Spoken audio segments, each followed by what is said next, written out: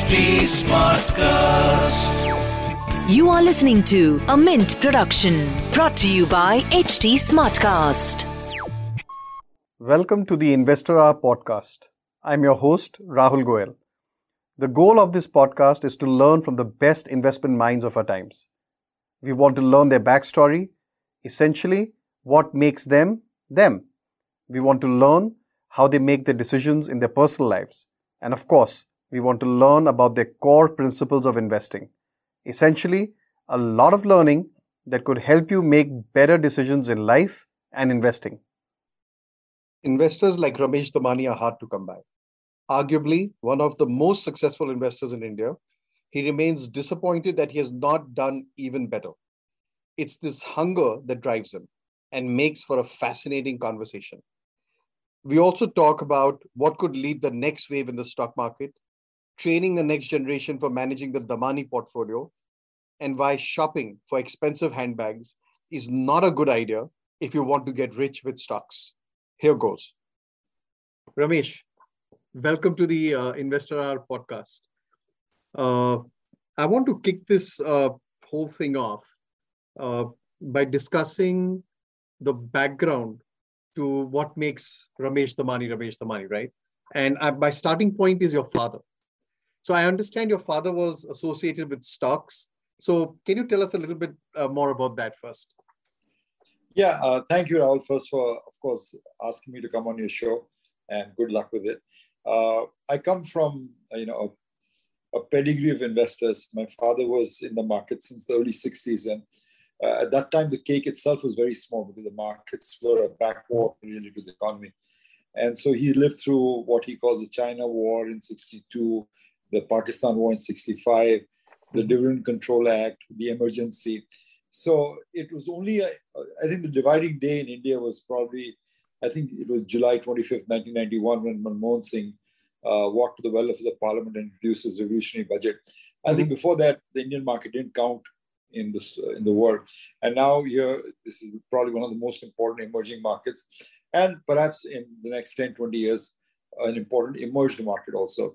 So, my father was one of the few people who, he did try speculation, to be honest with you, but he realized he was better off in fundamental investing because he's an avid reader.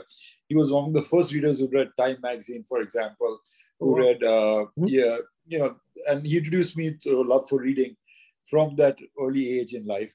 And based on what he understood there, for example, he understood that there's a company called Food Specialities, which later became Nestle, or KSB Pumps, or Indian Hotels, would be good businesses to invest in because that's very strong MNC parentage, some of them. So just by hearing him, listening, talk to his friends and being around him, I kind of understood the value of a great business. So the other person who's also helped me tremendously, Rahul, my evolvement as an investor, other than my contemporaries, of course, whom we'll talk about, is a gentleman who's no longer with us called Chandrakant Sampath. He would actually come to my office in the early 90s. By the time he was a wise old man, and he would talk to us about the marvels of compounding and explain to us what difference compounding can make. So I think in the early formative years, my father and Chandrakant Sampath had a huge influence on my approach to investing. So you had a head start. You had a house, a household where you were surrounded by the right material, the right kind of advice, and probably the lessons your father learned from speculation got passed down to you. So when did you get started? So 60s onwards, you've been seeing this, I guess, absorbing it. And when did you say, try something? It's very strange. I think I spent the first 25 years of my life running away from the stock market because I wanted some other career. I didn't think it was a fashionable or in business to be in because, as I mentioned, it was a backwaters. The last year was a backwaters at that time. So the first 25 years of my life I spent running away from it.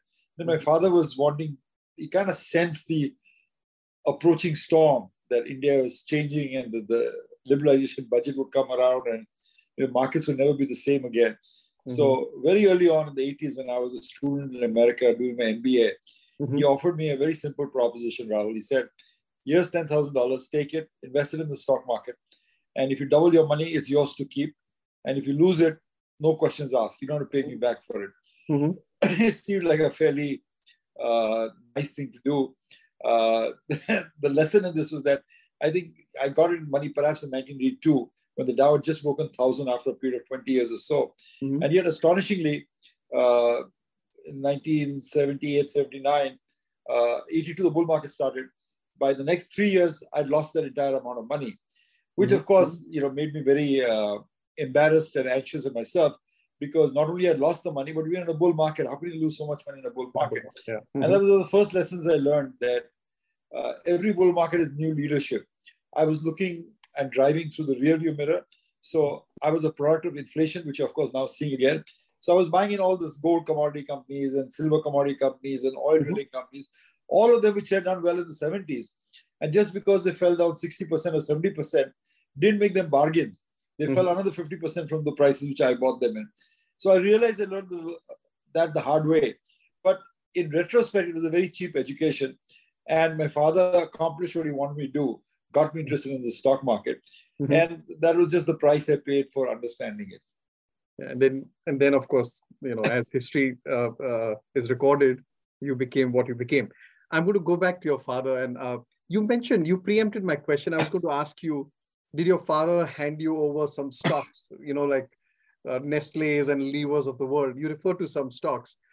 Those stocks have done phenomenally well over time, right? It's a funny thing. I think my dad was, a couple of things happened in our family, Rahul. First, my dad was, of course, very good at identifying these stocks. He, along with Chandrakant Sampath, were considered the pioneers of fundamental investing on Dalal Street in the 60s and 70s. My father, I think, didn't understand one concept, which is compounding. I think he kind of, in his education, that didn't quite through. So his approach was typically, and he, of course, had to support a family. We had no family money, so he had to support the family. So he would typically buy something, and when double to triple, he would sell it, pay the taxes on it, and reinvest in that. And then when I came along in 88, 89, in order to finance the brokerage business, because I became a member of the Bombay Stock Exchange, we needed some liquidity. So actually, at the verge of the great bull run we had in 89, 92, when the index went from 1,000 to 4,500, we were sitting on cash being a broker when we should have been investors rather than brokers. Anyway, that's history out there. But at some point, I figured out that long-term investing is more lucrative than brokerage. So I switched boats again. But I think each generation learns incrementally. So I think there are some things I brought to the family table.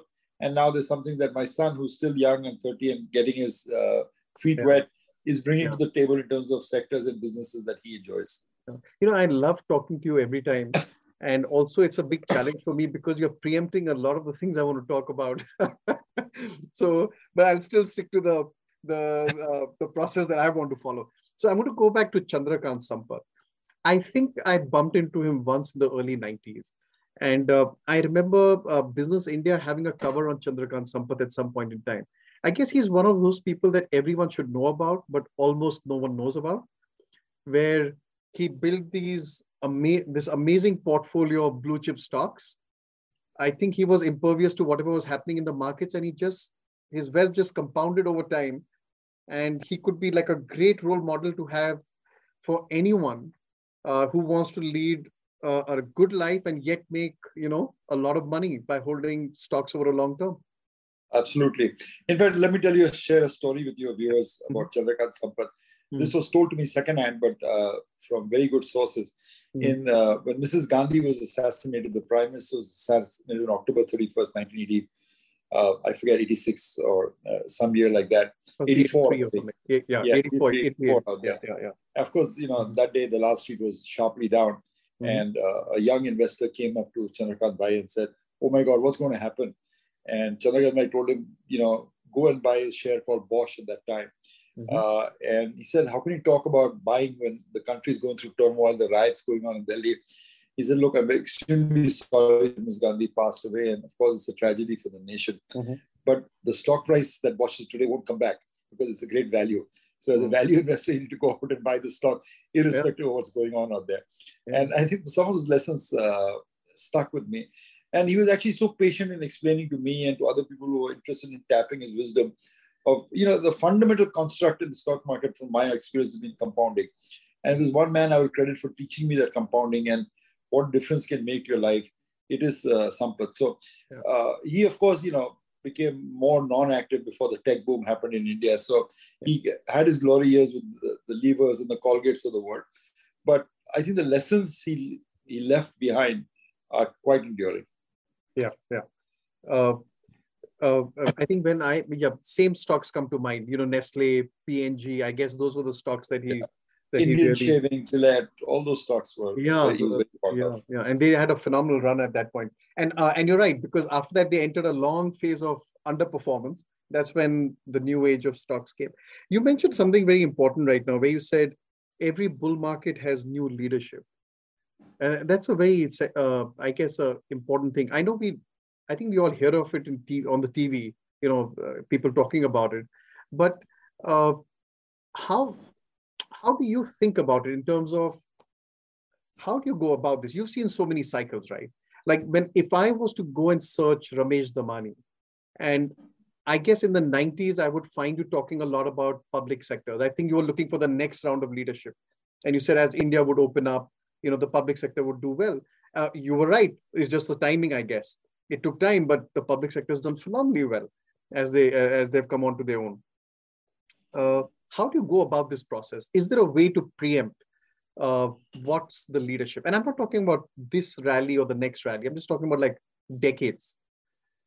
Yeah, I think it's just being, finding new leadership is, to translate that into simple English, is called new horses for new courses.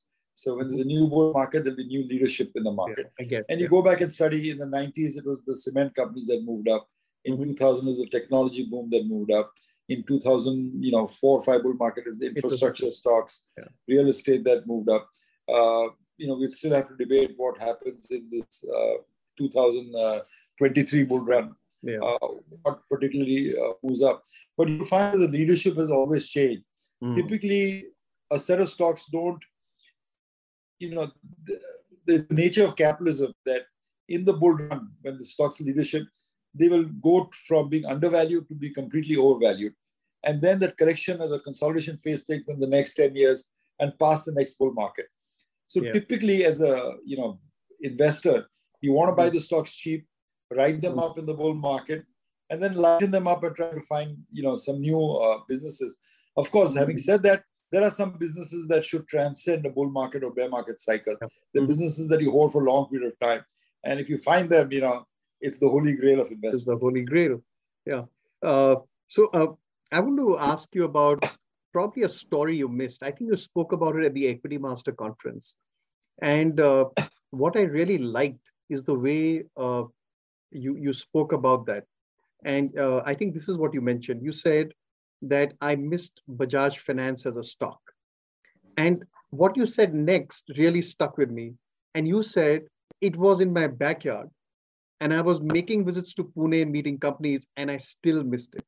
So for someone who's been in the market for so many decades, that kind of passion to find every big opportunity, where does that come from? And how do you it's not, Rahul, you're being too charitable to me, and I won't be as charitable to myself. This business is within my circle of competence, okay? I can understand if I, miss out, say, Reliance Industries, big, nice conglomerate, but it's not within my area of understanding how polyester prices move and how oil moves. It's not within my circle of competence. This was within my circle of competence, okay? There is no excuse for me to miss it. And, my wife can't fire me, but, she should have fired me for missing Bajaj Finance. There's no excuse in my business for missing it. I bought it later on, and the stock is still done well after that, especially in the pandemic. It had fallen to a low of 2,000, it's back to 6,000. So, you're getting onto it. But the biggest crime in this is you miss something you understand, or you should try and understand. And that was the crime. It wasn't, maybe some other stocks did well or so. But Bajaj Finance, and again, I'm not recommending it in any way, shape, or form, but these are long-term compounder stocks that can deliver superior growth for long periods of time. And for me to understand the business of finance and to still miss it is something that, is hard to forgive. So you're being too charitable. No, I'm not. I'm telling you, and I really like that passion, because after doing something for so long, you can give yourself a pass, okay, I missed it. You were like I think it was the Equity Master Conference. You were like, I should have missed it, No, I shouldn't have. I shouldn't have. I can miss a lot of other stocks, and I miss a lot of other stocks. Yeah. But you can't miss something within your supposed area of competence. So that's it. Unfortunately, I'm answerable only to myself. No one comes and puts a gun to my head. I'm not a public fund manager. But at least I have to be truthful to myself and say, that was a bad one, Ramesh. Yeah, that's well said. You spoke about core competence. How do you define your core competence? Rahul, I think I've also evolved as an investor over periods of time. And typically now I tend to look at more technology businesses, FMCG businesses, maybe some financial businesses, because I kind of understand that. That is what I call my circle of competence. But I think at the heart of what, Warren Buffett gave this great example, and I always read him and I always quote him. He said, the principles of investing were laid by Aesop Fable, in 600 BC. What he said was, is a bird in the hand more than two in the bush. And that translates the paradigm that we all try to find, that what is the present value of some future discovery that you're going to have. And then it just goes down to that. As your mother told you that, you always look for a bargain. The same is true about the stock market also, that, we want to look for a bargain. The way we size up a bargain differs. But, once you understand that basic construct that we are looking for bargains, you can find bargains almost in every asset class in life, across regions, across countries. It really doesn't matter. You can't be looking for stocks in America or Indonesia or India with the same fervor, because, a bargain is a bargain. You kind of understand that instinctively. So the core competence always is to, buy things cheap. So I'm curious to know. Then a trigger for a change. Yeah, sorry, go ahead. So I'm curious to know that when you are looking at stocks, you're trying to find a bargain. Typically, in our world, you're trying to do the cash flows of a company and say how much you should pay for it, right? What kind of return you expect, et cetera, et cetera. I'm wondering whether what makes your process more successful, or what has given you all the successes. Do you really go down deep? For example, let's just take Bajaj Finance as an example. Do you really go deep into the company and understand what kind of technologies they're developing in-house? What platforms they're building, really deep stuff, or you're a little more top-down? No, it should, we don't do deep down DCF. If you do that, we would be beaten by someone from Ahmedabad or someone, some MBA from Stanford University. What we should do is obvious. Let me give an example of something I picked in my stock, which I've discussed before, but it bears repeating, that sometime in 2003, the Indian liquor market was available for maybe $200 million US. Now, you don't need to do DCF analysis to understand that that is mispriced. How can 140 crore Indians, the entire business with so many people entering the young age, India is a very young country, be worth so little?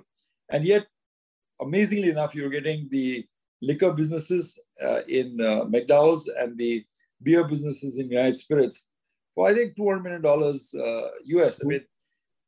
As Buffett says, sometimes the values are so obvious that people would cross, shark-infested waters in order to buy these stocks. And yet the market's available at almost 3 to 5% yield, and they were available for yield.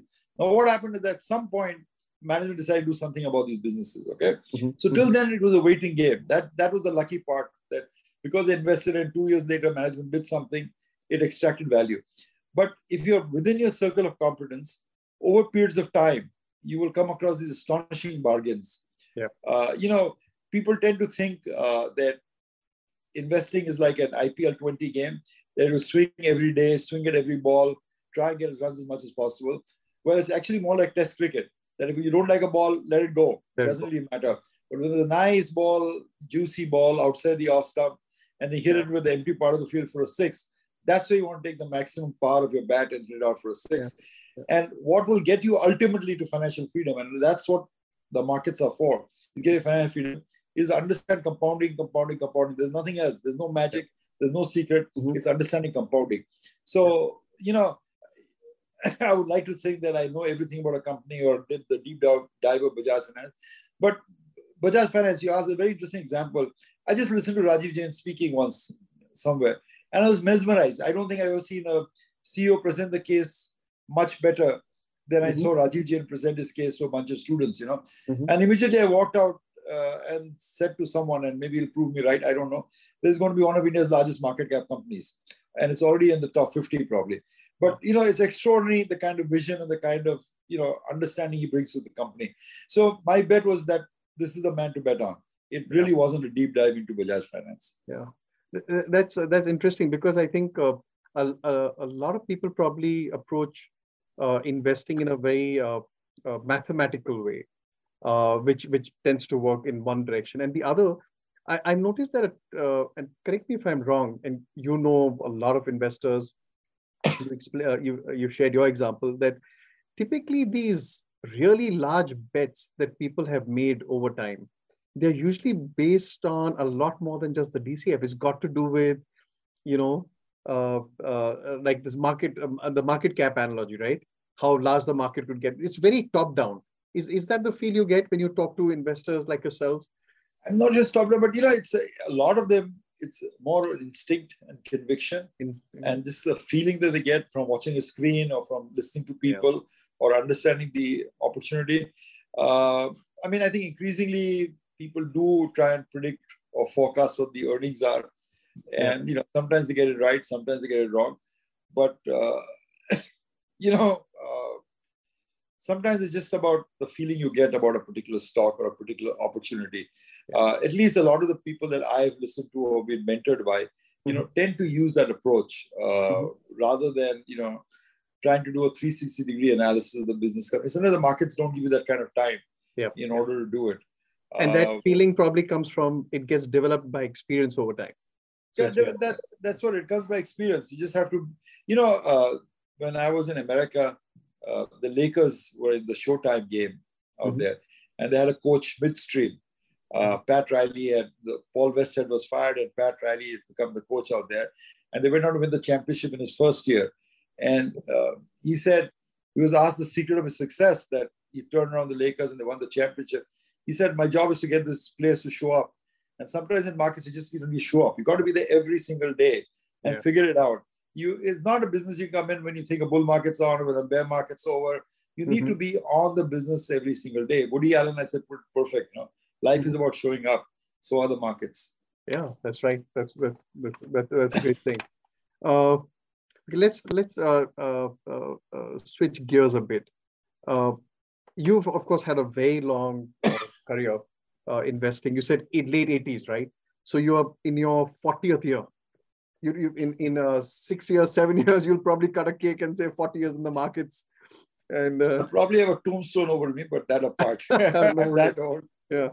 Okay. So over these years, what would you rate as your biggest investing success? Well,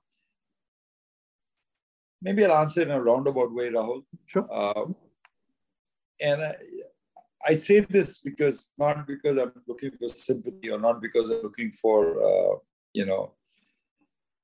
positive approbation, nothing like that.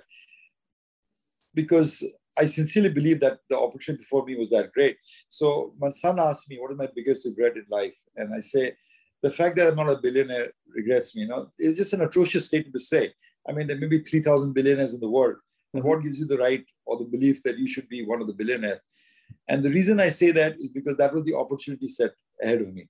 If I look back now from my perch in 2022, in 1989, had I known how to size bets, how to play markets, not just how to pick stocks, I would definitely belong to that very elusive billionaire class. And I say that not to get sympathy, but to kind of emphasize that the opportunity that was available for us investors. I think we'll go back to the last 30 years as the golden period of investing on Dalal Street. These things are only known in hindsight. We don't know them as we're living. And a lot of my contemporaries were able to do that. Were able to seize the market and do the carpe diem, seize the day, and walk into the billionaire category at last. And despite having picked some amazing stocks in my life and being part of a multi-decade bull run in India, I've not achieved that holy grail. So it's not really about the money. I mean, obviously the money is important, but it's about comparing yourself to the best. I mean, did you qualify for the Oscars? Did you qualify for the, Emmys? And did you win the Olympic gold medal? And I find regretfully that in my own career, I was short of doing these things for whatever reason. I'm not necessarily looking for sympathy or looking for an explanation. I just have to answer to myself. And the reason I say that is because I think it's very important that your viewers and readers understand that the opportunity for the next 30 years is perhaps as good as it was in the last 30 years. Mm-hmm. And if you are going to go ahead, if you're going to dream, why not dream to be a billionaire, okay? And you could have done it without leverage, you could have done it without taking a large amount of risk. And there are a lot of role models of good investors in India in the last 30 years who've done that. So instead of concentrating on the success, as you mentioned, I would rather concentrate on that failure to seize the moment, And I don't know. I just think that I would have been happier. It's not that I'm unhappy. I just think that you should always judge yourself by the opportunity you had. I mean, my dad, you asked him earlier, the opportunity was not there in the Indian market. It was just a small market. There was an enormous opportunity. Trading was easy. Commissions were low. Liquidity was large. Great companies were going public in India, So someone who claims to be bright and ambitious should have been able to seize the opportunity. So my second part of that, Rahul, is that, well, maybe I haven't done it and that's bad. But like you, perhaps have met a lot of other kids, and I'm sure one of them is going to seize this opportunity ahead of us. So there was a lot of what you said, which, it's worth delving deep into, is I think there is sometimes in society, Indian society, there's hesitation in making a statement like what you would make, that I regret I'm not a billionaire, right? It is. It's atrocious. But the way you do it and the reason you do it, it's it's valid. That if you want to become an actor, you should aim for the Oscar, right? At least that should be your goal. If you want to judge yourself, you want to judge yourself against the best. The other thing that you said is evaluate yourself vis-a-vis the size of the opportunity. That is so important. A rising tide will lift all boats. Yes, exactly. It goes back to Buffett. You can all feel nice, but the fact is that did you really break through the tide and reach the high seas from where there's no coming back? Otherwise, you are just moving along with the masses. I mean, Rahul, just to give you perspective, when I joined, the index was maybe in the region of around 600. It hit 60,000 early this year. So the index itself has been a 100-bagger. Okay, that's the kind of opportunity that we're staring at. Now, it behooves someone like me who's full-time in the market to have kind of figured that out. And we go through bouts of pessimism about India, lack of confidence, but those are all excuses. I mean, you think about it when Barack Obama became the first Black president of America. In an interview before he became president, he told the media that if I don't become president, I will not blame the fact that this country is racially divided. I will blame the fact that I didn't run a good enough campaign. And that's the correct spirit to have done it. And that's the correct spirit which I want to introduce to what I'm telling you. I have actually, I have a great life, I have a great family, great grandkids. I really enjoy it. It's just that you have to take your own measure. And I feel a bit, short. The third thing you said in your response to that question was position sizing. Now, this is something that, in my personal life, I've thought about a lot. And that's why over time, I have not bought many stocks. So firstly, there are a lot of restrictions in equity market. So you can't buy stocks. There's a lot of controls. But whenever I've had a chance to buy, I have really, thought about position sizing a lot, because what's the use in finding the best stock, finding Bajaj Finance, and then ending up buying 10 shares? You could still end up with 100-bagger. It's not going to impact your life a lot.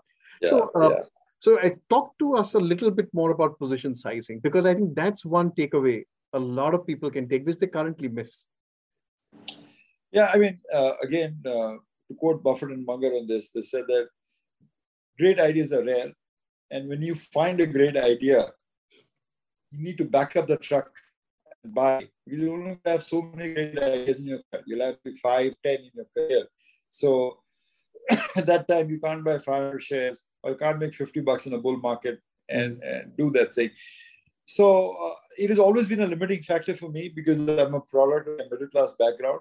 So once I achieve some success, I always want to make sure I protected that success, that by taking an extreme bet that didn't work out, I couldn't jeopardize my future. These are all excuses that we use, but those are some of the rationalizations that I want to do position sizing. But it's more important to get it right. I think the mistake that people make is that, oh, okay, Ramesh made the mistake of doing position sizing, so I'm going to go out and buy 30% of my net worth into the next stock I find. But you better be sure that's the right stock to buy. It's not that easy that, you just put money in there and it'll turn out to be right. In fact, the odds are that it'll be wrong because you're being carried away, or, the neon lights are sucking you in. To get those three things right, the courage, the conviction, the cash, and to lay out that kind of bet, that's why there's, the athletes who run under, 10 seconds, 100 meters, or, the man like Stephen Curry scores so many goals because they get it right too. So, and to know at the nascent stage that this is the company that's going to be big, or this is the company going to be worth so much, is a very, very tall order. It's very hard, Rahul. So, good luck. Everyone should try it, but it's not easy. That's right. When do you know that, or rather, let me put it the other way. When do you exit? When do you sell off and say, okay, I got it wrong? Or you say, okay, this is enough. I've got what I wanted. Well, I think if you get it wrong, it's easy to exit. I mean, you swallow your pride, you take down your humility a notch and knock it down. One of the tech companies is completely wrong. I was betting on growth. It happened. I took a loss. I got out of that. That's not there. How do you exit a winner? That's a much harder thing to do because you fall in love with your stocks. You tend to, say that this business is great for 20 years, will do great for the next 20 years or so. But the basic two rules of exit, Rahul, are this. A, that find a superior opportunity. Then you should exit some stock and get into a superior opportunity. Or second, if you think the bull market is, withering down. Like I told you, once the bull market is over, all stocks correct. The fancy stocks correct even more. Look what's happening in NASDAQ today. All the favorites of the bull market, the Zoom, the Netflix is all down 40, 50%, 70%. But that happens every bull market. Okay. So if you think, whenever you think the bull market's over, and there are ways you can figure that out. And that's the time you want to get out of the stocks, get it more into cash or get into other stocks, rotate in and out. But bull markets typically last 3 to 5 years. So you can hold there for long periods of time. And there are some stocks you don't want to get out. And there's some stocks that I held for 20, 30 years in my portfolio because the size of the opportunity is great. And just because there's going to be a 20, 30% or even a 50% correction coming, I don't want to get out of those stocks. So it's a different thing. But typically, I would say if you have a superior investment opportunity, or if you feel that the bull market is over and you just want to take some of the winnings home. Yeah, I've always found in my interactions with people that they're very, they're kind of afraid to book a loss. Winners, they get married. That's always a problem, right? When do you exit, if at all you want to exit? But a lot of people hold on to their losses, and perhaps me too, for far longer than we should. And is there any trick you follow because psychologically, I think it does not work to book a loss. Read Peter Lynch, what he said, water your flowers, cut your weeds. And I think that's the only answer. You have to be pretty ruthless about it because, not everything goes down is a bad thing, but if you feel that you bought a company with a particular idea in mind, that the company can deliver, superior growth rates. I mean, the company I bought was in the product business, and I felt that we need to move from services to products. But what happened was that services continued to flash and product businesses didn't do well. So at some point, you just throw in the towel, you took a loss in it, but, you move on. So it's just a discipline you have to build for yourself. Yep. Okay. So you, of course, quote Buffett a lot. You've learned a lot from him. So if you were to bump into Buffett somewhere, what's the one question that you would ask him? Oh, that's a great, I haven't thought of that. What is the one question I'd ask Buffett? I think how he sizes up businesses so fast. I mean, he's said it many times that, you can give it to me, almost any business in America, and I can give you an answer within, 5 minutes, whether I want to invest in that or not. So he obviously has a matrix down on how he sizes up businesses, what is the intrinsic value of the business. I mean, he said something that's astonishing today in this last AGM, Rahul. He said that he bought Allegheny Insurance. He bought the company for 75 years before he bought it. I mean, he followed this company for 75 years before he bought it. Charlie Munger said something. He said he read a paper called Balance for 40 years, never bought anything. Till one day he found a particular idea in there, which is a no-brainer, put all his money in it. The stock went up 10x, then he gave it to someone else. So I'm saying that kind of patience that you have of reading and understanding without actually acting, how do you do that? And that would be a great question to ask him. Yeah. You were my dinner companion. Yeah, I think many years ago, now I don't recollect the source, but many years ago, someone had asked Buffett, how do you do it? He said, start with the A's. What he was referring to was the value line. Books, Yeah. and that's how you start reading with the A's. Yeah. You start reading every company. So I guess these, that's a whole new level, right? I mean, they're different levels. I mean, yes. Yeah. Wonderful. That we may have all the tools and the technology, but we'll still not have the kind of edge these guys have about stocks. Yeah, we just it's the temperament. It's now comes down to the temperament, as he says. I mean, you need a temperament not to get swing between greed and fear, not to get over worried about what's happening. So I think Buffett said, if you have 20 points extra of IQ, give that to somebody else, but take the temperament which you need to be in the stock market. Yeah. So I think that probably helps. Yeah. So talk to me a little bit about your process of trying to find opportunities. What do you read? What are you looking at? Where do you travel? Yeah, I read quite a bit, and that helps a lot. It throws up, where the world is investing in. For example, right now, I keep reading of how people investing in space, whether it's satellite, whether it's space defense, or whether it's some other parts are going to Mars and building a manufacturing base there. So clearly a lot of people are spending a lot of time, and there's some listed companies overseas which you can profit from. So just to give an example, in India, to come back to the more basic trends, you might want to look at say, for example, I'm looking at defense PSUs, because I think what happens now is that everyone realizes that you need self-sufficiency. And just as during the COVID, you spend more on health, I think we're spending more on defense now, because every country wants basic insurance. So there's some extraordinary good businesses that are available right now that you look at. So there's no one particular method, but you keep at it. I mean, it's like what we told you, show up, keep reading about it, keep thinking, keep discussing with your friends. Some ideas will meet, some ideas you won't meet out there. But I think it's iterative process. You just kind of go through it every day. And once you realize that a bear market is getting over, you realize there'll be opportunity in the new bull market. So try to focus on new ideas and new themes that might light up the scoreboard. Okay. You read all the financial papers. Do you read international stuff every day? Wall Street Journal every day? I think that's what I find more interesting, the international stuff. So clearly I read the Wall Street Journal, the Financial Times, the New York Times every day.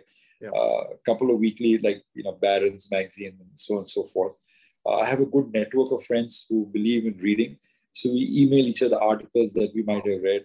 Nice. So there is a great community out there. And it's extraordinary now, just to give you perspective on the street. I mean, there are a whole bunch of different categories. There are people who are brokers, there are people who are arbitragers, people who believe in fixed investments. Straight. Then there are people who believe that, stock markets are manipulated and people move up the price, move down the price, and that's what we're going to do. We're going to buy up chunk, move up the price, and then sell it to some institution, and so we make our money out this way. But there's a small but increasingly visible group who believe that markets are important and that corporate governance is important. And we look at great businesses and we buy it because it's a great business, not because tomorrow LIC is come to buy it or tomorrow some foreign investor come to buy it. We're buying it because they're great businesses. I think we tend to belong, at least I tend to belong to that group and hang around with those kind of people. And I think it's been extraordinary what has happened over the last 30 years in the stock market. I mean, even in 87, 88, it was a physical system. In India, brokerage rates were very high, liquidity wasn't that strong. But you remain invested in India for 30 years. It's been an extraordinary journey that we've been witness to. And it's only in retrospect that we're understanding it. And I think if I were to pick out all the strands and say, what has helped me the most?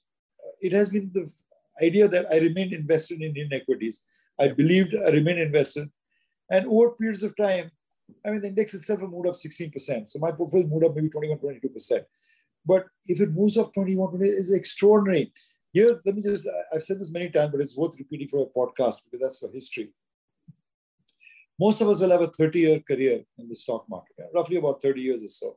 Mm-hmm. So that means if you move your portfolio about 21, 22% a year, you're going to get 3 doubles. You're going to double your portfolio every 3 years. Okay. That's what you should try and do.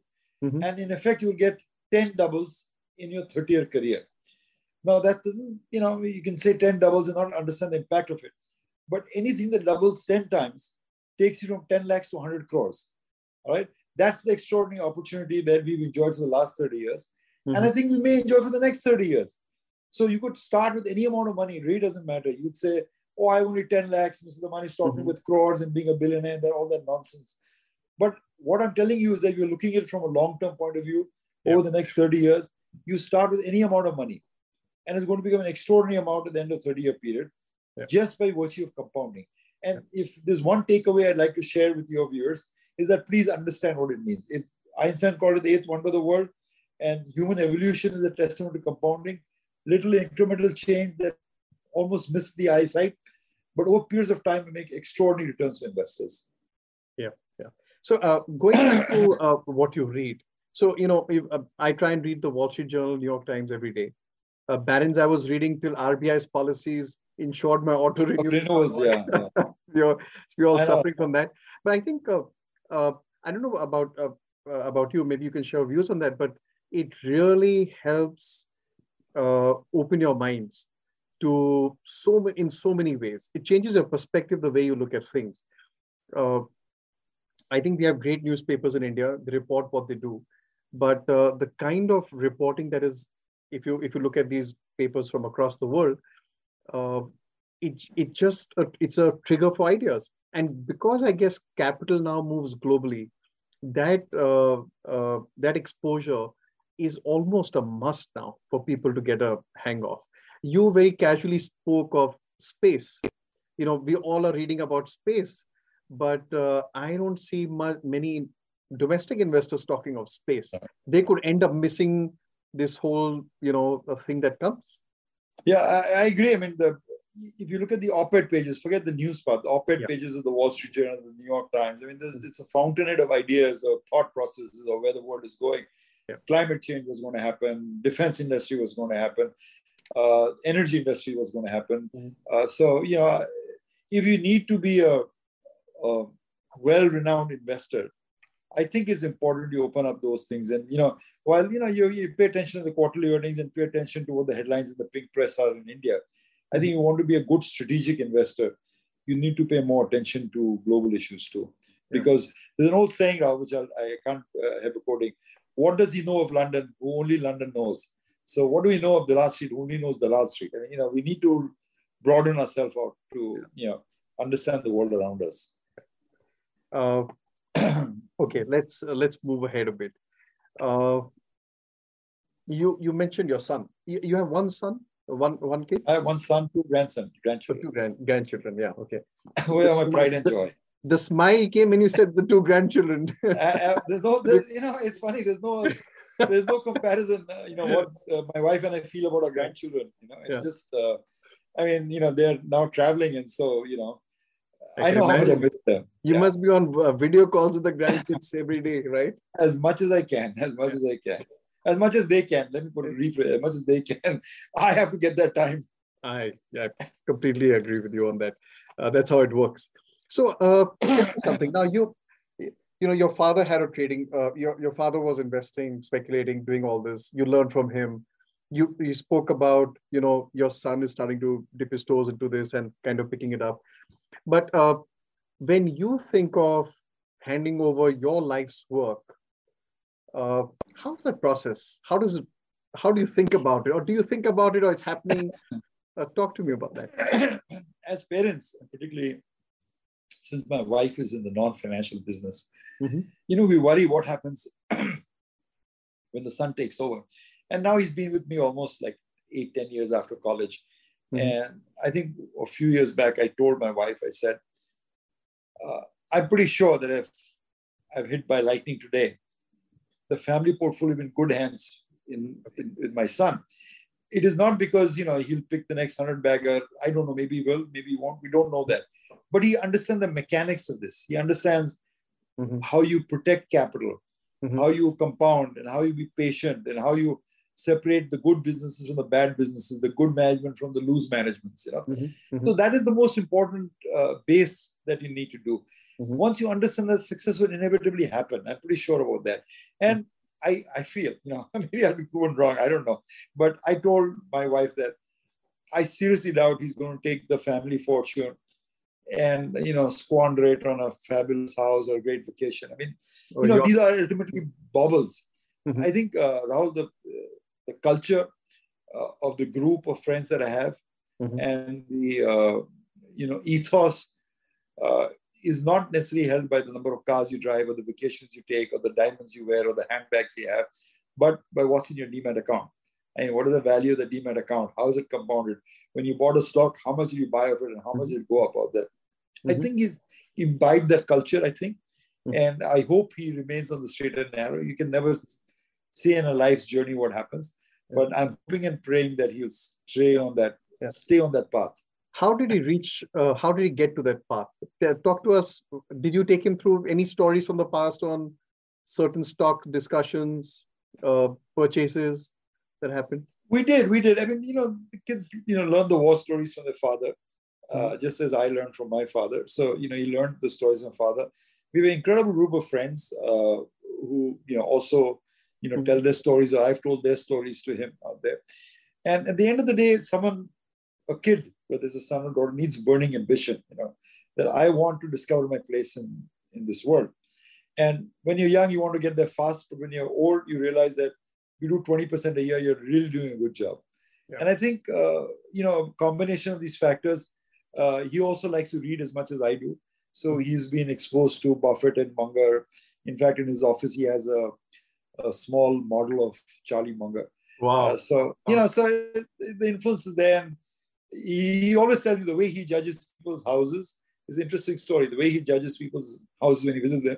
He says, how many books do they have? He says, I can go to people's houses that are, beautiful houses, lovely gardens. I can't find a book there.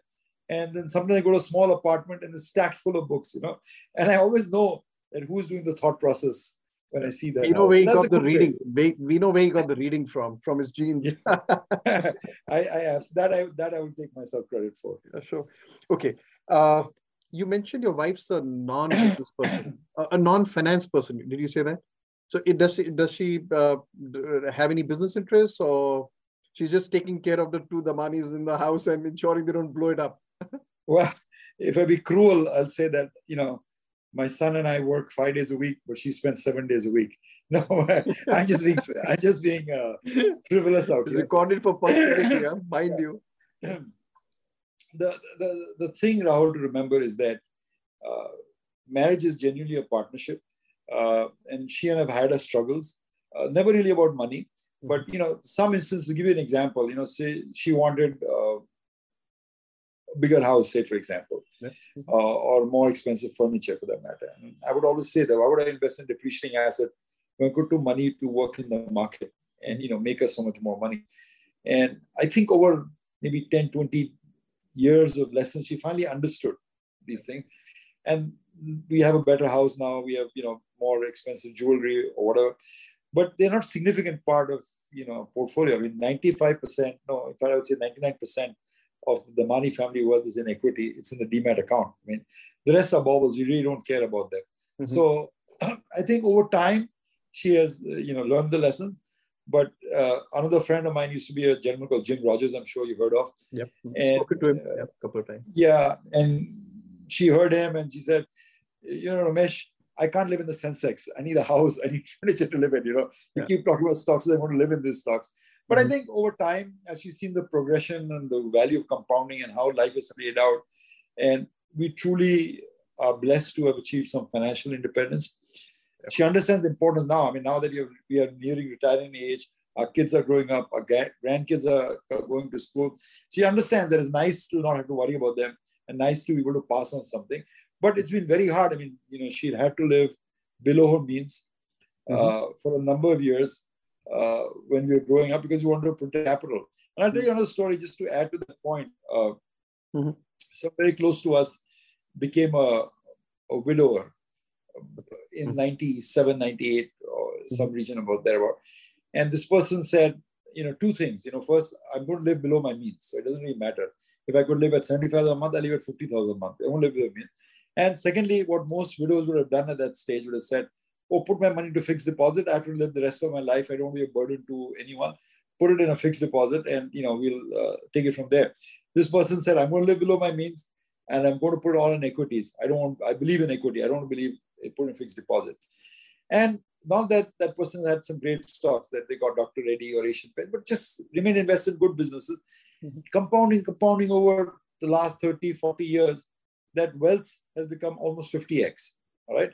Which is an extraordinary amount for someone who's 80 years old. And, just by staying invested and buying good businesses and not, worrying and living below by protecting your capital, you have such a favorable outcome. And really, if there's one message that I want to get across is that if you're young in India and you're looking to get ahead and be financially free, you need to start. Show up and start. Right? Yeah, showing up, yes. Okay. And stay at it. The thing that interests most people is because they try to time the market or try to say, be too cute. You don't want to interrupt the compounding story that goes on over periods of time. You're very unlikely to be able to time the market that, COVID's coming, let me get out. COVID's rebounding, I'll get back in there. It doesn't happen. The entry point is much harder. Get a good business, stay in that good business, and try and look at it from a 10, 20, 30-year chunk. Yeah. Okay, we spoke about a wife. So let's say, there were 2 years of lockdown. So I said, your wife comes to you and say, hey, Ramesh, I was getting an allowance for 2 years. We were not spending all that much money. I saved some money. So I have 1 crore rupees lying around and I want to invest it. So what would your advice be?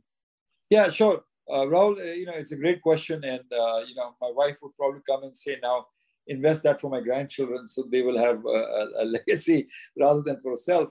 And, I'd say the things that I'm currently bullish on, because this is a new bull market, I would say that invest in technology, Indian technology, because they provide the plumbing for the global guys. As you go on to more digitization, as you go into more pandemic recovery world, people want more digitization, more automation, more intelligence. So I would suggest put 30, 40% in technology companies in India. There could be a widespread basket. And then I would put 30, 40% in, I like the defense PSUs. Like I explained to you, that everyone wants to be self-sufficient now in defense. Defense spending is likely to be ratcheted up. It has moved from a seller's market to a buyer's market. So, and the stocks are fairly cheap. So I think before this bull market is over, the valuations will swing to the more other extreme. And then you could bet in telecom, specialty chemicals, the plethora of opportunities available. So one of my goals in this podcast is not to talk very specific investment ideas. We're trying to talk big picture. But because you mentioned tech, I just want to ask that question because you referred to it also a while back.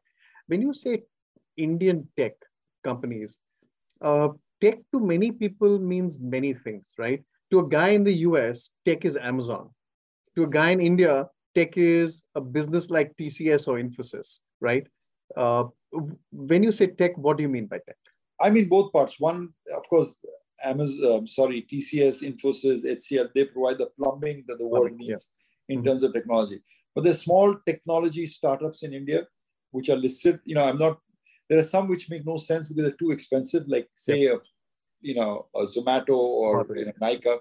But there's some like who are in digital mapping, which makes sense. Some others in book publishing make sense. I'm not recommending anything now because we're not allowed to recommend. So I'm not recommending anything. But it seems to me that you can find opportunities in the plumbing as well as in the people using tech, whether it be in fintech or whether it be in geospatial mapping or in book publishing, say. Great, that's helpful. Let's go to the last few questions. You spoke about a lot of people who've influenced you, right? Over your life. You referred several times to your group of friends, which I find very refreshing and kind of unique in the way you refer to them. And I guess you've got a strong cohort of people who you spend time with and learn from and share with. But if you had to look outwards and say, who's like the one person you admire the most? Like overall, like a role model, I would say, who you really admire, want to be like, who would that be? Uh, I think in my head, there's no dispute. If you ask me to name one person, it would be my namesake, but not related to me. A gentleman who I'm the chairman of a company called Avenue Supermarts that runs DMart, for example. Yeah. But the promoter of that company is a gentleman called Ramesh Damani. And, there's an old book that says everything I learned in kindergarten, which is how to share, how to care for your friends, how to have milk and cookies. Everything I learned in the stock market and increasingly I learned in life, I've learned by osmosis through watching him, because much as Steve Jobs has done an extraordinary job, say, in developing the computer industry, the animation industry, and the electronics industry, I think this gentleman was one of the greatest investors out of the Indian stock market. And now he's, reinventing himself in the retail empire. Yeah. But extraordinary the way he conducts his business, the deep friends he has, and just his acumen in financial matters or in life matters is something that I always find a great privilege to be a part of. I did a show, Rahul, and so maybe one day we'll do it at one of your meetings at Equity Masters. I call it the quartet, or standing on the shoulders of giants. Mm-hmm. Through my experience, and this is purely anecdotal, which are the four greatest investors that India has seen. And in the last 30 years, and I said, with tribute to Chandrakant Sampath, but he left in the markets in 2000. So in my opinion, just for the record, I would state that one, of course, was Vinod Sethi, who ran Morgan Stanley. Yeah. He had some extraordinary picks early in his career. All these Infosys, HDFC, all became household names. Were first identified by Vinod Sethi. Mm-hmm. Second is, of course, one that nobody can miss is Rakesh Jhunjhunwala. He's, of course, the David, sucking out all the oxygen in the room. He's so passionate about stocks, and, there's so much to learn from him, in particular in how to understand the markets. The other one is, of course, the gentleman we used to run, Nimesh Shah. I think brilliant, absolutely brilliant with numbers, brilliant with his understanding of the macroeconomy, brilliant as it begins stocks, so committed now to philanthropy, so committed now to, the Flame University, which runs in Pune. And of course, the fourth is, what I mentioned to you earlier, I call my mentor in many ways, Mr. R.K. Damani. It's been an extraordinary privilege of my life to have known those four gentlemen. And, I've been almost, at the court side with them while they were executing their 3-point dunks, or 3-point shots, if you will. And it's been the privilege of a lifetime. And the reason I like to come back and talk to you and talk to some other people is because in some way people don't all have access. I can reach and teach some of the great strategies that they have thought through in life. So I'm blessed. What can I say? I have some extraordinary group of friends. I'm just taking 4 names because we're running a podcast ultimately. But it's been a great privilege to have known these gentlemen. Yeah. So I can tell you, since you're the chairman, we are customers of DMart. Brilliant experience, right? Superb. Changed the way people shop completely. We do the new method, right? Order online and pick up at the shop nearby, the small shops. Amazing. One thing about Mr. Damani was that during COVID, he really opened up his purse and made that big donation to the Prime Minister's relief fund, or whatever it's called. Yeah, I remember that. It was an extraordinary donation. Yeah. And he's, the silent one is, working on a lot of other philanthropic projects that I know of. Rakesh and Nimesh Bhai give generously to, say, a university, Rakesh to Ashoka University, Nimesh Bhai to Flame University. So, it's not really about the money for any of them or for any of us. Money is how you keep count of how good society are there. But I think a lot of them feel a lot of satisfaction being able to give back and helping. The thing that we all believe in is that we don't want in India an equal outcome society where we have everyone the same socialist cloth caught like Mao's China. But you want an equal opportunity society, that everyone has an opportunity for education, every opportunity for healthcare, everyone has an opportunity, to reach their potential in life. And I think they spend a lot of time trying to do that. So one more question about bumping into people. Suppose you bumped into Nirmala Sitharaman, the Finance Minister of India. What what is the one piece of advice you would give her that she should follow? I mean, the one thing I'm most passionate about is that India should grow at 10%. You should grow at double digits. I mean, that's what if you can grow at 8 to 10% a year on a 2 decades, the economy can grow 4x, 5x from that level. Okay. So basically, we go from a $4 trillion economy to a $20 trillion economy in that generation. We've seen that being done by other countries. And I think we need to do that. We need to get the politics right of this country to do that. But we've had a stable majority in this country after a very long time. Right. So if they get to that, if they can deliver that 8-10% growth that I'm looking for so desperately, I think India will be a changed country. Right now, we are happy with 6%, 5%, 7% growth that takes place. But we need to do what it takes to move the economy at 8 to 10%. Okay, wonderful. And because you're a reader, it's only fair to ask you this as the last question of the podcast. What is the last book that you read? And if you had any recommendations for books for our viewers.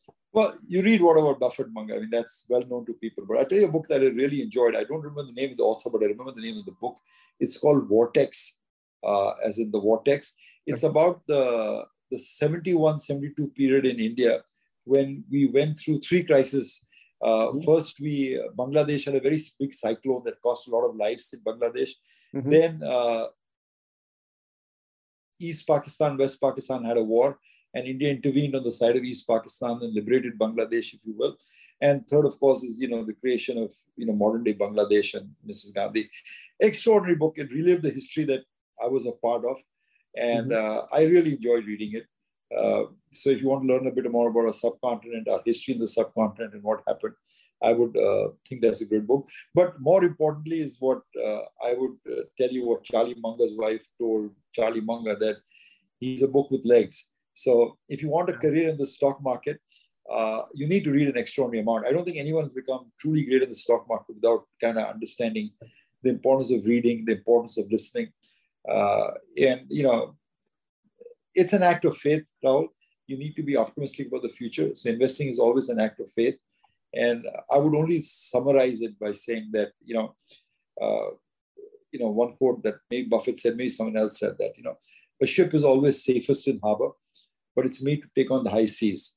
Yeah. Similarly, your portfolio might be safe in a fixed deposit. You might feel safe, come back out there, but you need to challenge it on the high seas so you can make it grow and you come to a more exciting place, a more meaningful destination for yourself. And given the opportunity that we see in India, don't get too rattled by inflation's gone up right now. There'll be another scam that will happen tomorrow, or Ukraine. These things happen. But in the last 30 years, we had an extraordinary set of events in India, which were bad. Global financial crisis, change of governments, COVID, Kargil, whatever have you. Despite that, the index has found its way to 60,000. So there's no reason to believe that the trend is going to reverse. So, it's read and, stay invested. Yeah. Incidentally, you mentioned that quote about Munger that, he's like a book with legs. I actually have that framed in my room, in my study in my house. So, we are fellow readers, so that's good. Yeah, that's wonderful. That's it just tells you the kind of passion they have. I think if one thing we can take away from this discussion is you got to read a lot. And the markets, it's about showing up. Yeah, it's showing up, doing the thing, developing that instinct, and I think, and then having the conviction to make those big bets.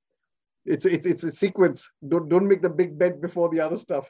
Yeah, and get it right. Compounding. I mean, ultimately, you don't want to double your money every 3 months. It's not important. If you compound at 21, 22%, you're going to be fabulously rich at the end of the process. Trust me about that one.